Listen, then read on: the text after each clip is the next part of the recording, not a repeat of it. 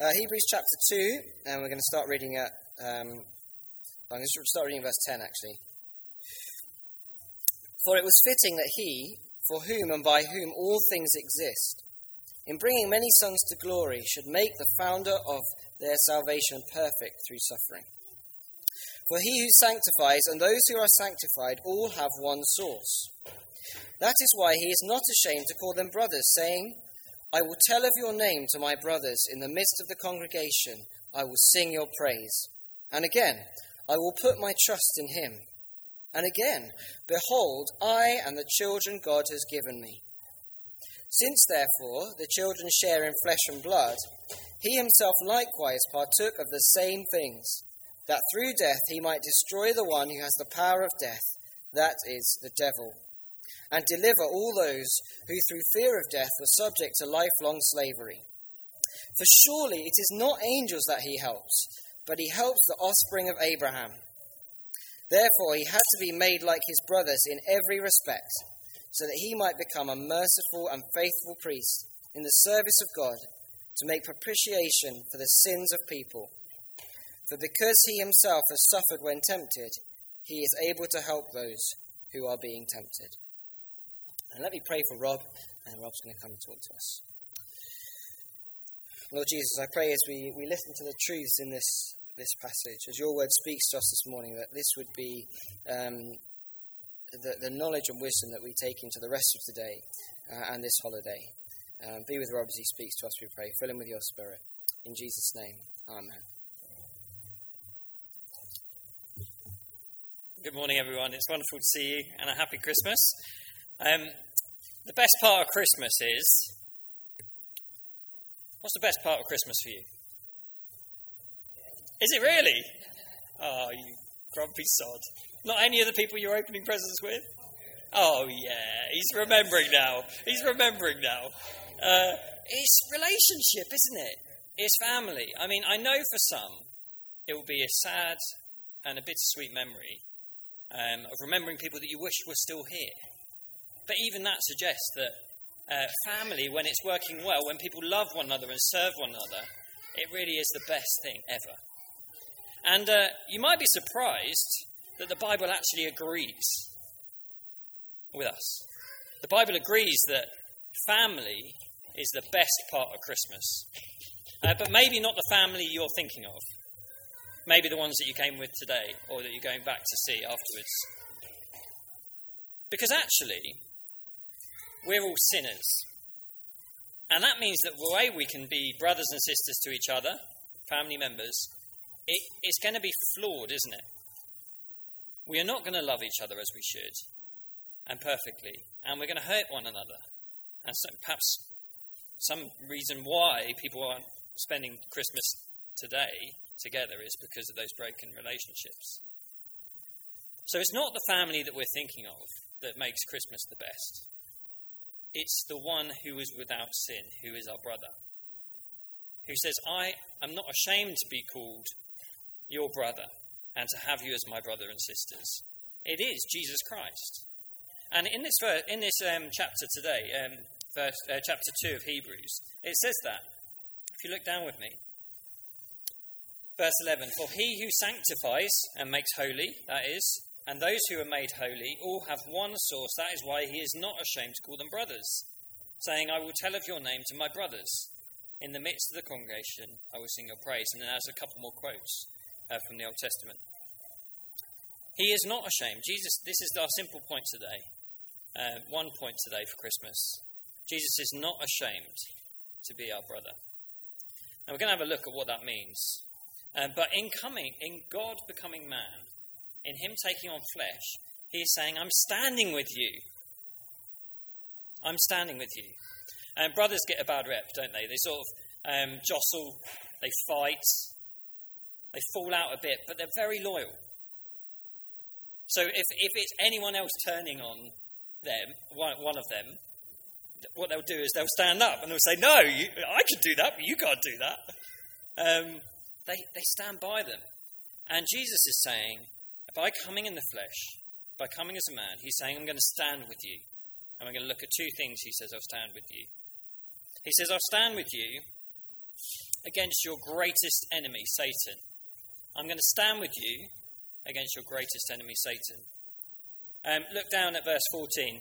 Since therefore the children share in flesh and blood, he himself likewise partook of the same things of flesh and blood, that through death he might destroy the one who has the power of death, that is the devil, and deliver all those who through fear of death were subject to lifelong slavery.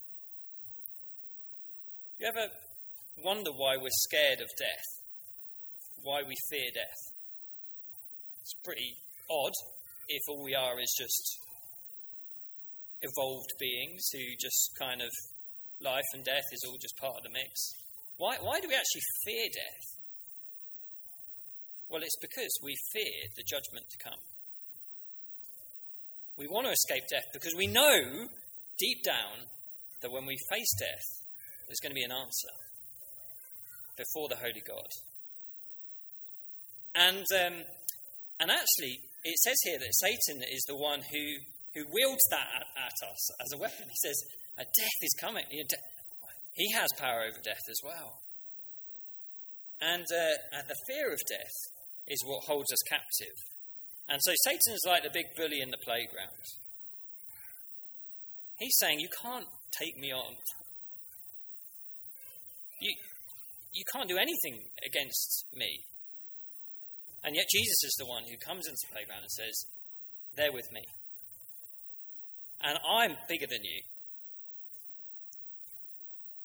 And I can overpower you, Satan.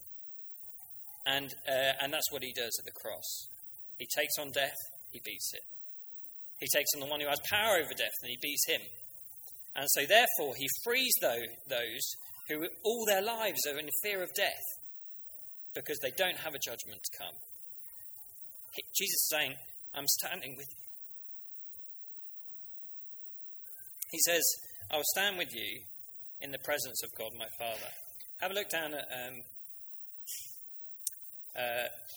verse 16.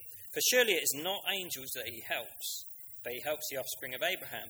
Therefore he had to be made like his brothers in every respect, so that he might become a merciful and faithful high priest in the service of God, to make propitiation for the sins of the people. Jesus is the one who is perfect, and he can perfectly come before his Father in heaven, in the throne room of God. And he has access. And he's saying, I'm going to come to earth so that I can stand with you and take you to be with my Father. I will make you holy, I will give you my righteousness, so that you can come without fear into the presence of God. He is that faithful high priest in the service of God, merciful. And just lastly then, for Christians, what is it today? Well, it says in verse 18, because he himself has suffered when tempted, he is able to help those who are being tempted. I don't know if you realise that, and this is one thing that struck me preparing this, is that Jesus has already demonstrated everything to show that he is willing to help us with sin. He couldn't have done more to show us that he wants to help us with sin. And we struggle, don't we? And yet, what madness it would be to not come to Jesus. Because it says here that he not only knows what it is to suffer when tempted, he's also able to help. You know, the person who sort of sympathises. They sympathise with what you're going through, but they can't do anything about it. They can't help you. Whereas Jesus is the one who has been tempted and suffered. And yet he is able to help us when we're tempted.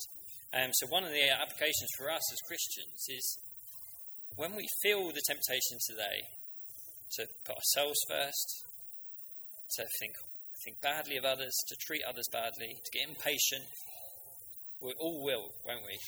We're sort of running on an empty tank. And we've got kids, you know, some of us. Or we've got mother and father-in-laws, you know, some of us. Or we're the one who's doing the Christmas dinner and we're struggling to get it all together and everyone's sort of like asking how long it's going to be. You know that question. Is it ready yet? No! We can come to Jesus because he knows what it's like to be tempted. And yet he is without sin, so he's able to help us. So it would be madness for us to not go to him with our sin. He wants to help. He is able to help. So as Christians, we can just come to him and say, I need your help. Thank you that you stand with me. Thank you that you have stood with me against my enemy Satan, and you will bring me into the presence of God my Father. Help me today. If you're not a Christian, you still have a greatest enemy. He will do everything he can to ensure that you don't go to Jesus, because he doesn't want you to know your sins forgiven, the judgment being taken away. He will lead you down that path, and he will suggest that you're not going to face it. And you might fall for that hook, line and sinker, but you will. And the only one who can overpower him, is Jesus. The only one who can take you safely into the presence of a holy God is Jesus, and he is willing to do that. Let's pray. Father, thank you that as Jesus came in the flesh, he was saying that he's standing with us, sinners, being counted among us without sin, but being willing to be associated with us and willing to bring us into relationship with you. Thank you for that love. Thank you for that loyalty, that commitment. Pray that we'd respond to you. We'd grab it with both arms. We pray this in Jesus' name. Amen.